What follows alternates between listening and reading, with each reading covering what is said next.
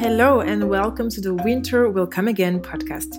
I'm Sarah Diedro-Jourdain and I'll be your host for this podcast series where we're going to be exploring the story behind the energy crisis Europe faced the past winter, its connection with plastic production and why, to ease Europe's energy needs, plastic has to go.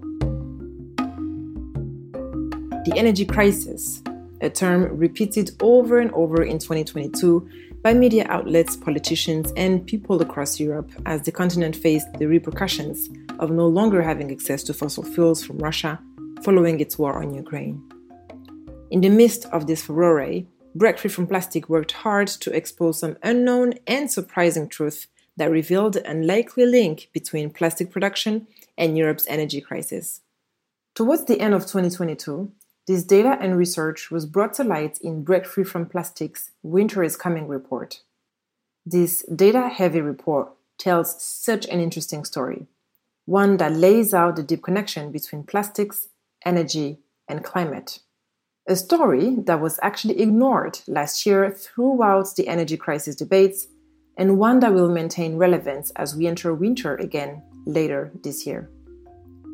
Join us for this podcast series as we bring to light elements of this report and explore in a little more depth the role plastic production played and will continue to play in Europe's energy crisis. We'll be joined by guests working with the Break Free from Plastic movement, fighting to create lasting and just policies at local, national, and international levels to decrease plastic production and Europe's dependency on fossil fuels. We are now going to kick off this podcast with a very special guest, Delphine Levy-Alvarez, petrochemicals campaigner from the Break Free from Plastic movement and the person who coordinated the research and wrote the report, Winter is Coming. Thank you so much for being part of today's episode. It's really exciting to have you. Sure. Hi, Sarah. Very happy to be here. So because we're opening up this podcast series with you, I think it would be great to just bring some of the insights of the report. So the report obviously covers just so many insightful figures that are very important to have, I would say, concrete realizations of the impact of the petrochemical industry. So if you could maybe provide us with just 2 or 3 key figures that you would really like people to know about, to keep in mind. What is like some key data that you'd like to mention from the report? So if you remember well, the objectives of the Save Gas for a Safe Winter was to reduce gas consumption by 15%, right? It turns out that 15% of the gas we consume in Europe is used to manufacture petrochemicals. And that it makes petrochemicals production and its biggest market, plastic, the biggest energy and fossil feedstock user of all the industries that we have in the EU. It's the biggest industrial user of fossil fuel. You know, that's not a small thing when you're looking at actually actively reducing fossil fuel consumption. And plastic being its biggest market, it's by far the largest industrial oil and gas and electricity as well user in the EU. It's higher than steel production. It's higher than automobile manufacturing. It's higher than food and beverage. It's higher than aviation consumption. So it's not a small thing. It's really big, especially when you think that like at least 40% of that is used to manufacture single-use packaging that for most part, we do not need if we were to redesign our logistic chain and supply systems. So the disconnection between where the feedstock is coming from and what it's used for has always been, for me, like a source of cognitive dissonance. Like dwelling into the earth to extract something that has like needed millions of years to be formed, to then transform it through a very polluting process and a very warming process for the atmosphere, to then turn it into something that you're going to use for at best a week, but most of the time for like 10 minutes to an hour, it doesn't make any sense. Absolutely. And I think when you mentioned cognitive dissonance, this is it. This is it. And I think the report shows that so clearly, but just bringing the data and the figures, it makes it so obvious. So yeah, I really hope that helps with the awareness. Another important things to keep in mind is that we know that as Europe, slowly moves into summertime, we have a bit more sun, longer days right now. And so the energy crisis, might potentially just drop off public radar. So what do you think people should still care about the link between plastic production and energy, as in this should be something to care for throughout the year and not just in winter time?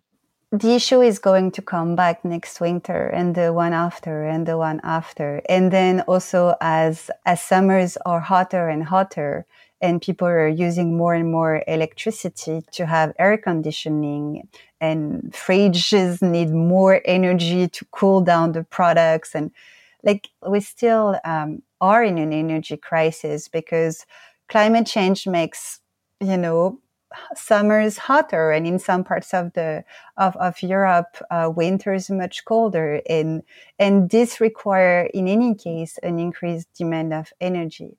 And as we're going towards winter, European governments are filling up the tanks, the gas tanks. I mean, it's not like you have a direct pipeline and then what you consume in your house is connected to someone who's producing it at almost at that very moment somewhere else in the world. Like we have storage tanks, we have storage of this fossil fuel to an extent, and we are building the reserve for next winter. So it's going to continue having impacts on people's energy bills in a context where we see companies making record profits. If that's not a reason for people to go down in the street, I don't know what is. It's crazy. If you look at the numbers of the bonuses of the CEOs of the oil and gas companies last year, it's completely crazy. You have very well recognized institutions like the International Energy Agency that says like, no more fossil fuel projects. Like we should stop new extraction. And then the EU being, yeah, we're a leader on tackling the climate crisis and blah, blah, blah. They're still like securing deals with new countries and encouraging exploration, especially in African countries. And I think the gas imports from the US also increased 200% in that period. This has impact on people and on the environment. And this is extremely hypocritical when you're in the meantime, holding people responsible for the consumption. There's a term that's used in the report that I think it's really interesting that I'd like to just take a bit of time to get into. Can you explain for our listeners and anybody who haven't heard that before, what is meant when you say petro-elephant in the room? Yeah, I mean, when you have an elephant in the room, it's this way of saying that there is something very big that everyone notices, but nobody is addressing. And to an extent, governments know where oil and gas is going. The EU knows where oil and gas is going. And still, when they have in front of them an urgent need to reduce oil and gas consumption, they don't talk about one of the main drivers of this consumption. An elephant is also one of the oldest species. It could have been the petro mammoth because of the sort of the fossil element to it. But I must apologize because lots of elephant lovers have told me that it's not nice to associate elephants to the oil and gas industry, and that elephants are a nice animal and that they shouldn't be put in that position. And I'm very sorry about that. But it was the image that corresponded the most to what we were trying to convey, meaning that if we're not talking about fossil fuel consumption, and in particular gas consumption for petrochemicals and plastic production, we are just consciously ignoring a big part of the problem and therefore agreeing that we are not going to have a big part of the solution.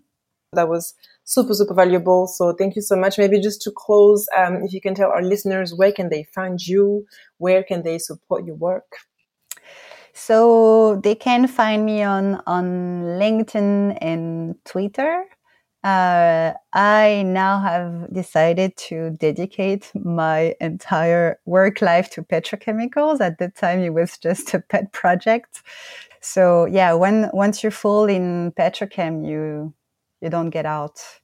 For me, it's the most strategic topic I can work on right now. To have an impact both on the plastic pollution crisis, but also on the climate and energy crisis.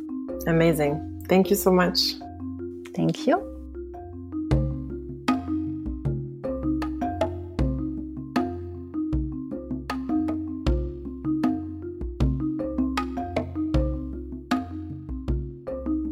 The data is crystal clear. Plastic production is leading to an unnecessary and unsustainable amount of dependence on fossil fuels by Europe. Yet, countries across Europe and the EU are trying to make efforts to move away from fossil fuels. After all, it's often high on political agendas and international treaties such as the Paris Agreement to mitigate climate change. There's a lot of talk to suggest that we could be moving in a positive direction. However, there really has been much more talk and very little work when it comes to creating real and lasting change that will actually prevent us from reaching a tipping point in the climate crisis. And plastic production, as the research from Breakthrough from Plastic has shown, is a massive blind spot that is driving fossil fuel demand in Europe. To help us understand this link between plastic production, fossil fuels, and energy a little further, we're bringing Andy Georgiou into the conversation. Andy is a campaigner, a consultant for climate and environmental protection and energy policy, who's quite vocal about issues around fracking. So Andy, thank you so much for joining us in today's episode. How are you doing? I'm doing great, thank you. Thanks for having me. So to dive right in the set of questions we have for you today, as you know, plastic was always known to be very energy intensive, but the numbers brought forth in the report are particularly high. What was your reaction to reading these particularly high numbers, black and white? Did these findings surprise you at all? Yeah, I mean, the numbers are really high and surprising. And as you've already said, we've talked about it and thought that we will find something significant, but the results are quite striking. I mean, we're talking about 9% of the overall final gas consumption in Europe and 8% of the overall oil consumption, which is a comparison to the overall consumption, including households. And the numbers become even bigger when we zoom into the industrial consumption of oil and gas alone. I mean, it's 22% of the industrial gas consumption and 38% of the industrial oil consumption that goes into the plastic production alone in Europe. So these are quite high numbers. In cubic meters, for example, it's 25 billion cubic meters of gas in 2020. So, significant numbers, definitely. You're actually known in the industry, in the business, as an anti-fracking, anti-LNG activist. So just for reference here as well, LNG stands for liquefied natural gas. But these last years, you've been focusing on plastics and petrochemicals as well. And so it'd be great if you can take us through how are these topics actually linked to each other. Yeah, I mean, when I've first bumped into the connection between plastics, petrochemicals, and oil and gas, it was quite eye-opening for myself because up until that point, I didn't really realize that plastic is nothing but solid oil and gas, and it's basically the ugly face of global warming, something which is sometimes pretty abstract. But with plastic, it becomes tangible. You can see it. So the problem is visible. So there was an eye-opener. And it was while I was supporting the British anti-fracking movement and a company named INEOS, which is one of the the largest virgin plastic producers in Europe, started to promote shale gas and fracking in the UK. And to the public, they were saying that it's about generating heating and power for homes. But it became obvious that the main reason for fracking in the UK was to feed the very energy and feedstock intensive business model of INEOS. Because the petrochemical and plastic industry uses gas not only to generate power for these very energy intensive production processes, but they can also use gas, in particular the so-called wet gas part of it, as a direct feedstock to produce virgin plastics. And since, the climate movement is increasing the pressure on the oil and gas industry to decarbonize a lot of sectors, what we are observing for quite a while is that the very same industry is actually trying to expand the very same fossil-based business model within the petrochemical and plastic sectors, because they are still somewhat under the radar of the climate movement. And one thing that we wanted to achieve with this report is to actually highlight the fact that the climate crisis, the plastic crisis, and the energy crisis that we're in, that they're nothing but part of one big crisis driven by the same actors. Thank you so much. Just I want to bounce back on what you mentioned, because I actually had a question about INEOS specifically. You've been very vocal about INEOS' proposed ethane cracker project 1 in the port of Antwerp. Yeah. And so first, could you please define for us what is an ethane cracker, and then maybe just lay down what's the problem specifically with that project? Yes. Before I do that, I'll have to actually also explain a bit the difference between wet gas and dry gas to make it a bit clear for the people who are listening. So within certain geological layers, for example, shale layers, you'll find methane, which is what we often refer to as gas. And this is the so-called dry gas part. And you can use methane either to generate power or heat homes, or as a feedstock mainly for fertilizers.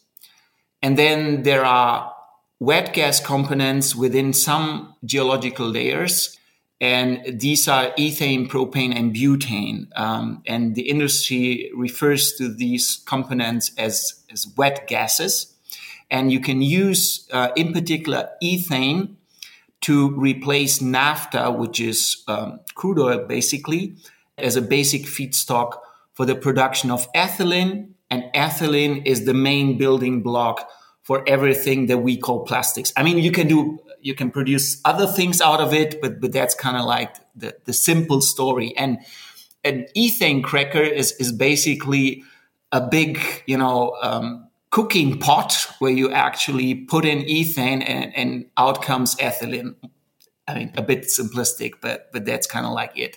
And INEOS in particular, in the aftermath of the financial crisis, 2008-9, they were actually struggling because this company always carried a lot of debt with it. And they were thinking about actually closing down some of their assets.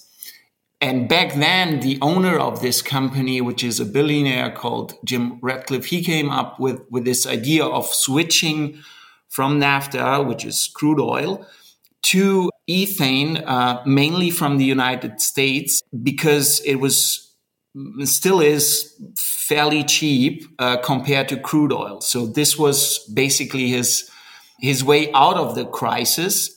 And since then, he has established a supply chain of frack gas coming from the US in the form of ethane and being then used as a raw material at several of their production sites in Europe.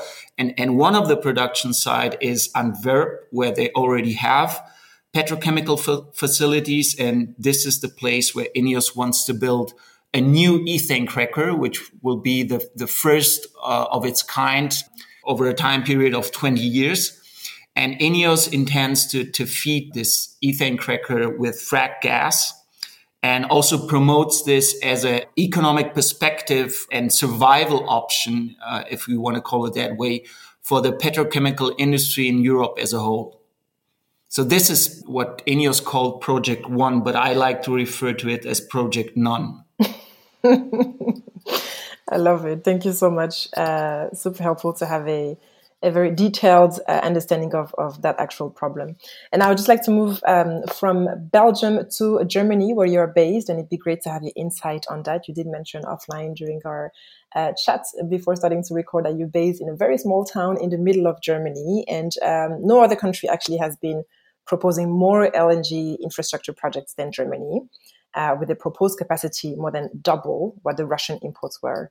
So could you please explain to us what is happening in Germany at the moment, and if these massive LNG terminals are actually going to be built, what does that mean for German and also the EU petrochemicals and plastic production? Like, what concrete impacts will this have? Yeah, so thank you for this question, because the mad dash for LNG build-out in Germany is really problematic. It is not justified at all by any means, not even from an energy supply point of view.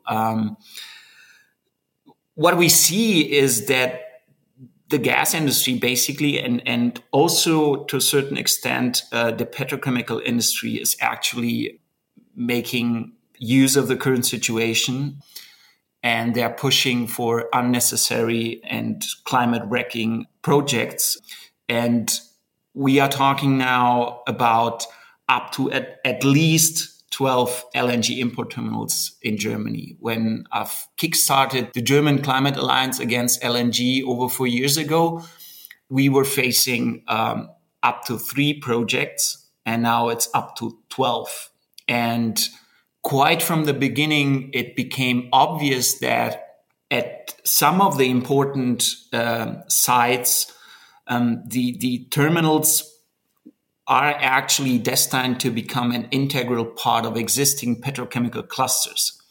So for quite a while, we were actually debating if this LNG that will come in will actually end up being consumed by households.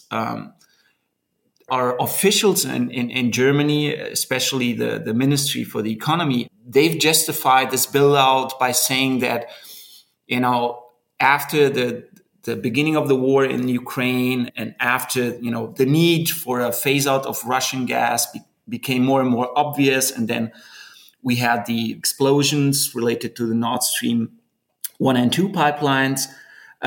So they've basically said, we need these projects because otherwise, people will freeze to death or whatever. But if you zoom into the actual import sides, you realize, and I repeat myself here, that we do have these petrochemical clusters that will, consume a lot of the gas. We don't have yet specific numbers, so it's hard to say how much of the LNG that is coming in will be consumed by the petrochemical industry. But we've tried to get them. But we weren't capable of getting the answers that we wanted to. We've asked the ministries, and they came back to us saying that they themselves don't have the numbers. So the German government sent us an official answer saying that they themselves don't know how much oil and gas the petrochemical and plastic industry is consuming in Germany. But the same ministry justifies this mad dash build out for LNG by saying that we need this in order to provide the general public with heating and power. So there's a gap between not knowing how much this very energy and feedstock intensive industry consumes and the claim that we need all these LNG terminals in order to secure that households are warm. So coming back to the question of how this might impact, in particular, the overall development of petrochemicals and plastic production in Germany. What we can definitely say is that there is a huge knowledge gap related to the actual overall consumption of the German petrochemical industry. at least according to the German ministry. But thanks to the fantastic research by Amadeo and the Winter is Coming report, we do have, of course, numbers based on Eurostat data. And according to these numbers, 10% of the overall German gas consumption goes into plastics and 9% of the overall oil consumption. This corresponds somewhat to the numbers at EU level. But when we zoom into the industrial sector again, then the numbers really become striking. So 24% of the industrial gas consumption in Germany goes into plastic, and 42% of the oil consumption also goes into plastic. So these are, again, very significant numbers. And it's really surprising to see our economy ministry running around telling the public that, people need to shower cold and heat less, while at the same time we are feeding this very hungry, greedy industry with oil and gas for the production of non-essential and toxic goods such as throwaway plastic. Just to bring things maybe to a European level here and focus on the future of petrochemicals in Europe. So, there's Project One or Project None, as maybe I should call it now, that's been announced as the biggest chemical investment in the EU of our generation, which is huge. And the LNG terminals, announced in Germany that we've just discussed, of course, at an increasing rate. And at the same time, the EU has, very ambitious climate targets that it needs to reach in the coming decades. And so maybe to close our conversation, I'd love for you to maybe explain to us how are those two seemingly paradoxical stories, again, actually are connected to each other. There is an overall overwhelming acknowledgement, even by the highest EU officials, that we need to get serious about tackling global warming and also the plastic crisis. And there's also the energy crisis that feeds into that. But they are not acting, according to what they're preaching. So this is definitely paradoxical, maybe schizophrenic even. I sometimes also wonder how one can actually say one thing and then approve another thing that is completely the opposite of what you're promising people. But that's nonetheless what it is. It's a reality. What gives me hope is that movements are growing and they're also working increasingly with one another. So, for example, the anti-gas is working with the Break Free from Plastic movement and vice versa. We do have not only this scientific knowledge, but we also have market analysis that actually confirms what we are saying. And what we need to do right now is to actually highlight the existing facts and actually use them to win the hearts and minds of people, because I think that people will quite rapidly understand that it makes much more sense to create, circular economies and to phase out the production of certain goods based on fossil fuels, for example, plastics and some of the petrochemical stuff. It's much easier to get an acceptance out there from the general public to do things like that instead of asking them to shower cold or heat less. And I'm not saying, just heat on or just, shower for 2 hours. That's not the point. The point is that we cannot longer allow certain industries to actually exist if we want to exist in the future. And we need to actually confront our political decision makers with these facts and force them to actually follow their words and act according to their preachings. Very powerful closing statements. And I also really appreciate the hope that you put out there. Thank you so much, Andy, for your time, your insights, and I think your expertise was super valuable. So thank you so much. Thank you for having me. Where can people find you and support your work? Where can our listeners find you? Well, I don't have a website. They can either Google my name. They can also follow me on Twitter, which is @GeorgioAndi. Super. Thank you so much. Thank you. This fossil fuel boom may have meant secured energy supplies for Europe in the short term, but at what cost? Make sure to join us for our second episode, where we will be taking you to the fossil fuel front lines to truly understand what Europe's hunger for oil and gas means for not just the environment, but for the people and communities facing the consequences of the petrochemical industry.